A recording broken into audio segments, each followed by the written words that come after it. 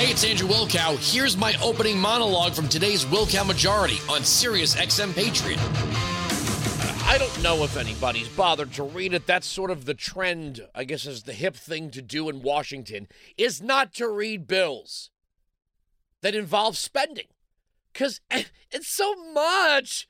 Why do we have to read it? I don't want to read it. I just want to vote and go home.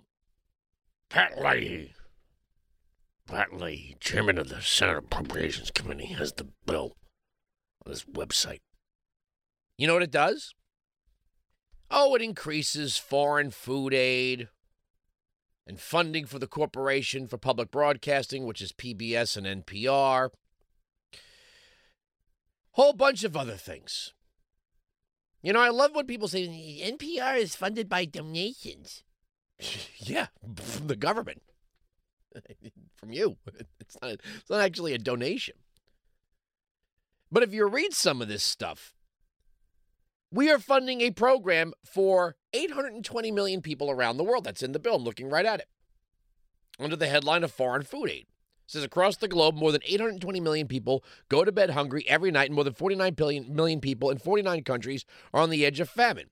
The United States is committed to combating hunger both domestically and abroad, and funding 2 programs that provide foreign food aid. And the first one is at $1.8 billion. Now, I'll make this easy. And this is the problem with what we do around here. I have a telephone number. Right? 1-866-957-2874. And I make a simple request. A simple request of callers who want to argue. When I ask a basic question like, where's that in the Constitution? All I'm really looking for is the line of text or the clause or the section or what have you. Calling him and saying, don't you think the richest country in the world should help feed poor people? Well, I'm old enough to remember USA for Africa. I'm old enough to remember people saying, here's some money, go buy food around the world.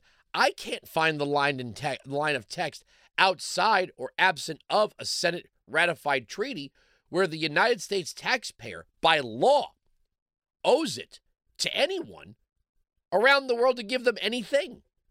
Because that's you have to pay your taxes. Yes, but the government has to abide by the Constitution. The government can't just say, you there, you, servant, give me your money. I want to spend it. I want to spend it. That's not how our republic works. That's not even how a democracy works. I mean, I guess a democracy could work that way if you have it unbridled, if it's direct democracy and the majority of the citizen resident territorialists are not paying taxes. Well, who cares? Give me the power to take his money, and I will spend it.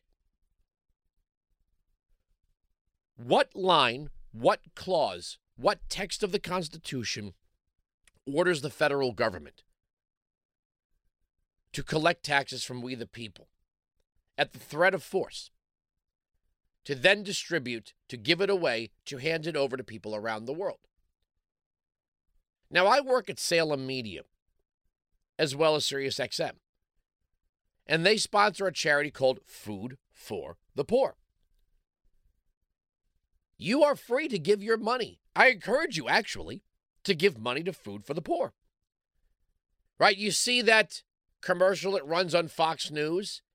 It's the rabbi saying, there's all these Israelis that are starving, and you could send boxes of food to starving Israelis. I encourage you to do that. I just can't find the section of the Constitution that says, you there, you will give us your money so we can buy bread for people around the world. If you could show it to me, I'd love to see it. Does anyone think it would be fair? I think this would be totally fair, and I would imagine there'd be some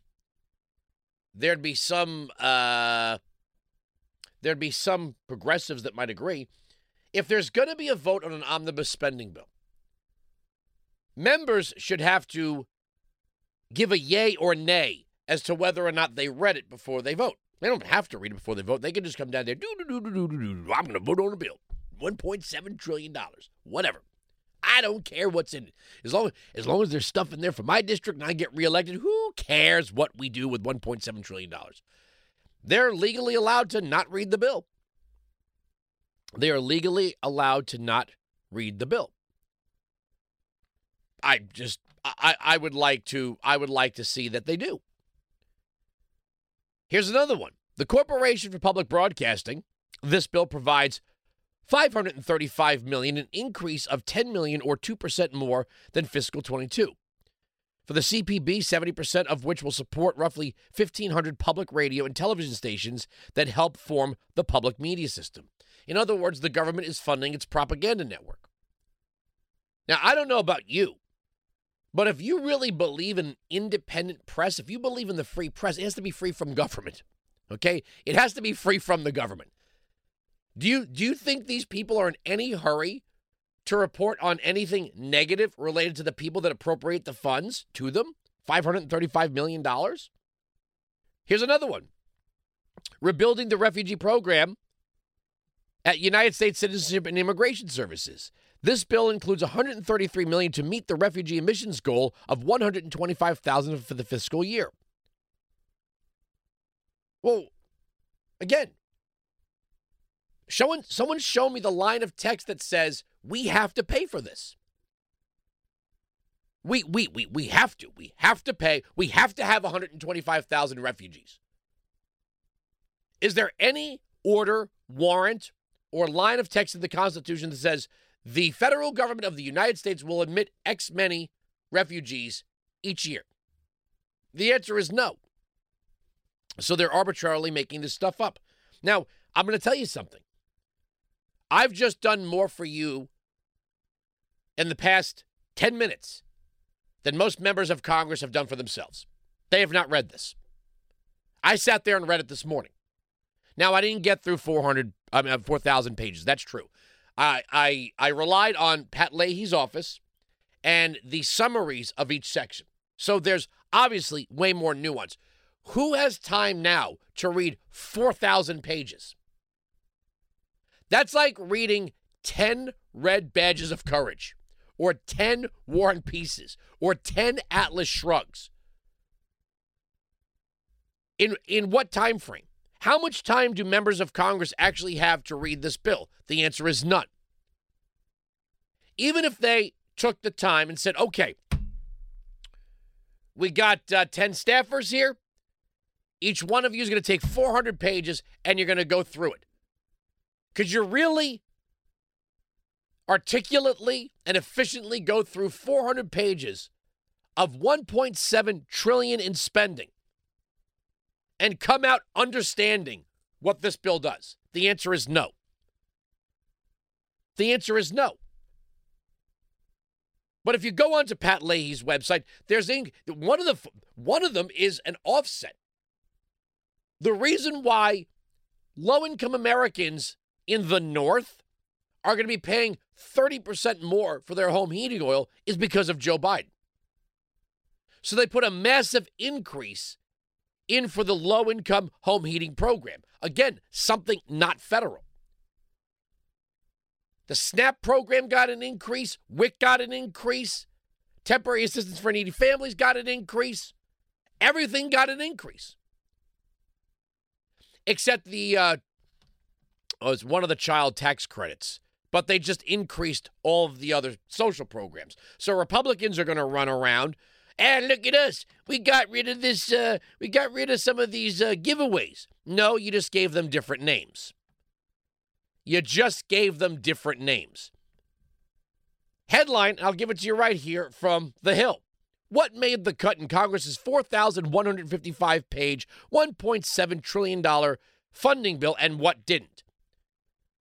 So we got an increase in defense spending of $40 billion more for Ukraine. $40 billion more.